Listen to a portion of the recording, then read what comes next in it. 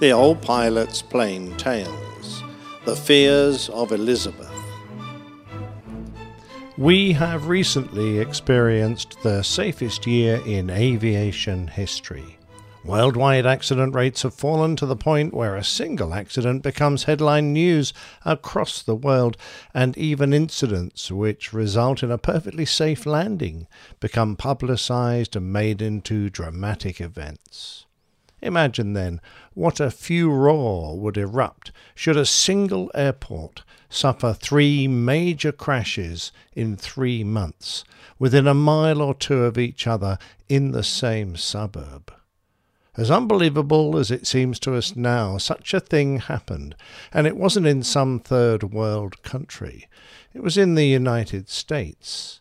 The airfield is the very one I shall fly to tomorrow, Newark International Airport near New York, and the suburb that was struck was the city of Elizabeth in New Jersey.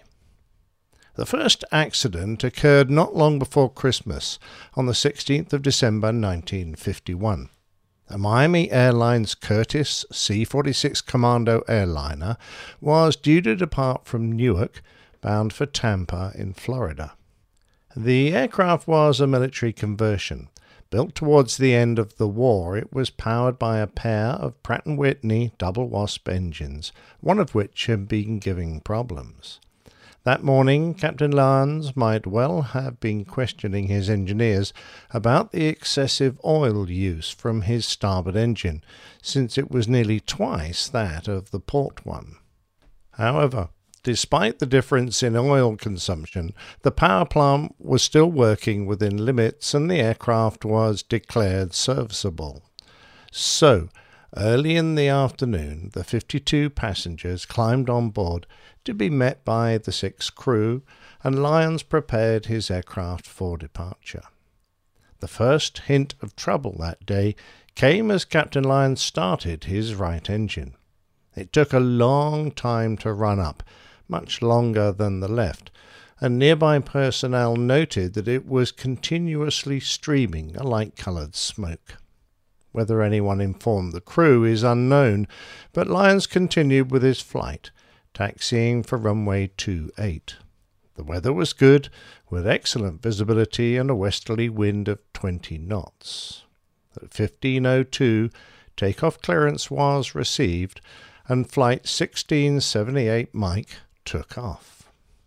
Almost immediately, the condition of the right engine began to cause alarm, but mainly from the ground. In the Newark Tower, controllers were alarmed at the trail of white smoke coming from the right engine, and as the aircraft climbed slowly away, the tower supervisor hit the airport crash alarm. The controllers put out a call for 1678 Mike to land any way possible, any way they wished. They were cleared back to the field. This was not acknowledged. A well-meaning Miami Airlines captain on the ground watched the aircraft get airborne, and, mistaking the origin of the smoke, he phoned the tower at Newark to tell the crew to keep its gear down. He thought that the smoke must be coming from an overheated brake. Having previously raised their gear, the crew loaded again, a decision that almost certainly sealed their fate. The trail of smoke progressively worsened, whilst the C-46 climbed ahead for several miles, eventually reaching nearly 1,000 feet. Then the colour changed to black, and flames burst from underneath the right engine nacelle. The crew started a gentle left turn, and witnesses stated that they were flying at a very low speed. The crippled aircraft, still streaming smoke and flames from its right engine, began to slowly descend, but then the fire appeared to go out. By now they were around 3 miles southwest of the airport and flying over the city of Elizabeth. Just as things seemed to be improving, the flames re-emerged and the aircraft seemed to reduce speed even further, with the right engine propeller turning only slowly. The C-46 was well placed for a safe landing, with only a 60-degree turn and around 2 miles to cover to reach runway 06, but it was fast running out of height, being only around 200 feet. At this point, the aircraft rolled rapidly left until it reached 90 degrees of bank, and then it began to fall from the sky. The left wingtip struck the gabled end of a house. The C-46 continued to roll onto its back, and it struck an industrial building before plunging ahead into the bank of the Elizabeth River, coming to rest inverted in shallow water. With around 800 gallons of high-octane fuel on board, a fierce fire developed instantly, which spread to the surrounding area. Fire appliances arrived quickly, but it took around 17 minutes to quell the blaze. All on board had been killed. Amazingly, there were no additional deaths, but one person in the vicinity was severely injured. The Civil Aeronautics Board conducted an inquiry and discovered that the problem originated with the number 10 cylinder of the right engine, which failed when the cylinder hold-down studs, having been improperly fitted, came loose. Damaged systems caught fire, which then became uncontrollable. It is likely that the crew only partially completed the fire drill in addition to making errors. For example, the first action of the fire drill, which was written on a cockpit placard, required the fuel, oil and hydraulics to be shut off, none of which had been done. Ultimately, it appeared that the aircraft was mishandled and stalled in the turn whilst trying to turn back to the airfield. The low speed was probably due to the extra drag that came from the lowered undercarriage. At the time, this was the second most deadly accident on US soil, but things were about to get worse. Just over a month later, a mere 45 minutes after the girls of Batin High School in Elizabeth had been dismissed from their classes, disaster struck again. Captain Reed had only recently returned from flying airlift missions to Japan, and today he was on a routine flight from Syracuse to Newark, flying an American Airlines Convair 240 as Flight 6780. The weather at Newark wasn't great, with a ceiling of 500 feet, sky obscured, visibility 3/4 of a mile in snow, light sleet, and freezing rain, with freezing conditions below 4,000 feet. The wind was strong in a generally southeast direction above 1,000 feet, but it decreased to an almost calm condition at ground level. The flight had progressed well, and Reed was setting up his aircraft for an ILS approach to runway 06 at Newark, the same runway that the Miami flight had been trying to reach only a month earlier. The instrument landing system was a new system for pilots to use and was monitored by a controller using the ground approach radar. Captain Reed had only flown 17 ILS approaches previously.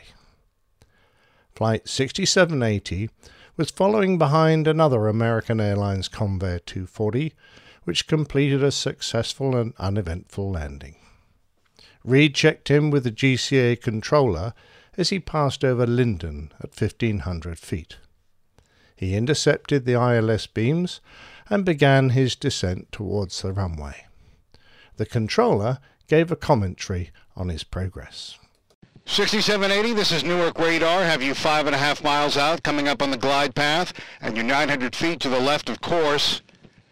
Coming back to the course now, you're now 400 feet left. Glide path is good, 4.5 miles out. Glide path is good, 3.5 miles out, and you're drifting to the right. You're 900 feet to the right of course, and 1/2 mile from the courthouse. Shortly after, the radar return from the Convair 240 disappeared from the scope. Eyewitnesses on the ground saw the aircraft at around 150 feet, skimming along the buildings of South Street, which is aligned about 40 degrees right of the runway. The aircraft's engine sounded rough, misfiring with loud bangs and roars of power. After continuing for about 3 city blocks, the aircraft entered a steep descent and crashed a short distance from the now empty girls' school. Captain Reed's house was only a few blocks from the crash scene.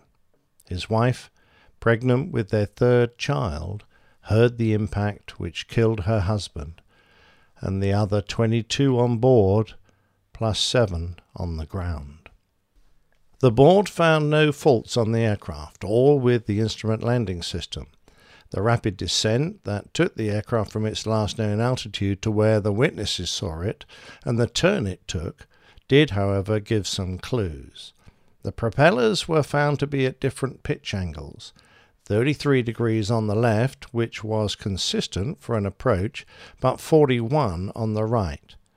This, combined with the reports of rough running and the icing conditions, gave rise to the possibility of carburetor icing. There was nothing to suggest that it hadn't been selected, but the conditions may have overwhelmed the heating system.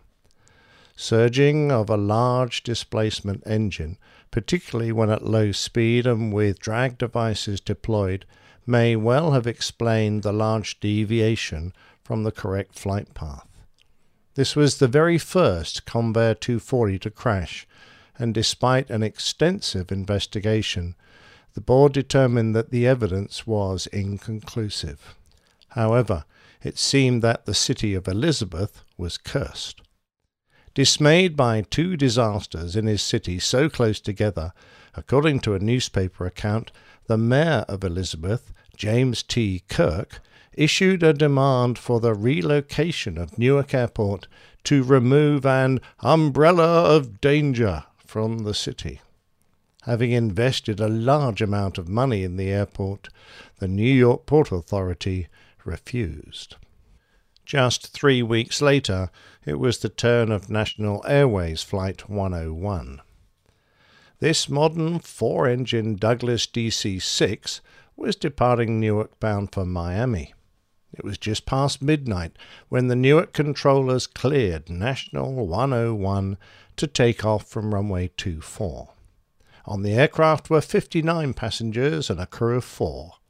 Captain Foster was an experienced man with over 11,000 hours and more than 1,000 on type. He and his crew picked up their aircraft at Idlewild, now JFK Airport, and positioned it to Newark before embarking their passengers for the non-stop flight to Miami. Opening up the throttles of their 4 mighty Pratt & Whitney double Wasp engines, they accelerated into the night and climbed out normally. Then the controllers saw the aircraft suddenly lose height and veer to the right. They called Flight 101, asking if it was all right. The crew replied that they had lost an engine and were returning to the field. Losing one of 4 engines wouldn't normally be life-threatening, but the aircraft continued to descend in a right-hand spiral until the controllers lost sight of it. A few minutes later, having lost radio contact with the DC-6, the tower personnel saw the ominous sight of a large fire growing in Elizabeth near the intersection of Scotland Road and Westminster Avenue. Flight 101 had crashed. Of the 63 passengers, remarkably 33 survived, along with the flight attendant, but all the cockpit crew perished. Although the aircraft barely missed an orphanage, it struck a 4-story apartment where an additional 4 people died. When the Civil Aeronautics Board examined the wreckage, they discovered that both numbers 1 and 2 engines on the left wing were running perfectly, as was the number 4 engine on the right wing. However, for no apparent reason, that propeller was feathered, so it wasn't producing any power. The inboard engine on the right wing, the number 3, was also a puzzle, since it was in full reverse pitch.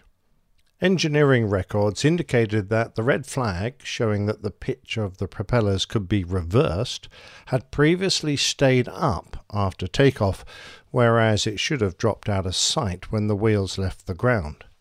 In addition, a fault with the number 4 propeller showed that it could be moved into reverse when being shifted out of the feathered position. The propeller was overhauled, and when considered serviceable, it was placed onto the number 3 engine of the accident aircraft. The likely course of events was that during the initial climb out of Newark, the number 3 propeller incorrectly moved into the reverse pitch position, where it would have produced a large amount of drag and caused a significant yaw to the right. The crew incorrectly interpreted this large swing as a problem with their number 4 outboard engine, since the engines furthest from the centerline usually produce the largest swing. However, an engine in reverse thrust would also produce a large swing. Having misidentified the faulty propeller, they feathered their perfectly serviceable number 4 engine, thereby cutting off a source of thrust that might have saved them. The resulting loss of power and large swing caused an inevitable loss of control, leading to the downward spiral into the buildings of Elizabeth. The outcry from the residents of Elizabeth was understandably loud, particularly after Mayor James T. Kirk's earlier demands to have the airport shut down. President Truman immediately closed Newark and formed a commission to look at airport safety nationwide. 119 people had been killed in only 52 days. Many Americans believe that the nation's 60 airports should all be shut down until airplanes stopped inexplicably falling out of the sky. However, the New York Times supported commercial aviation, and in the editorial "The Airport Problem," they said, "It's not possible to remove landing fields to entirely uninhabited areas. To do so would destroy the very value of air transport. The airplane is here to stay." Lieutenant General James H. Doolittle, the World War II hero and chairman of Truman's Airport Commission, urged that Newark Field be allowed to reopen, saying that the Newark Airport had had just a most unusual accumulation of bad luck. The Commission ultimately agreed, since it was conclusively proved that there was no link between the causes of the 3 accidents. After all, they said, more people were killed from riding bicycles than from falling aircraft. The airport reopened 4 months later with a promise from Truman to establish no-build zones extending half a mile from the runway ends, and to enact zoning laws to prohibit housing from being constructed within approach areas. Appropriations for airport safety were increased, pilot examinations tightened, and air traffic navigation aids improved. Only 2 years later, 1954 proved to be a turning point for aviation safety, with not a single American airline fatality reported on U.S. soil.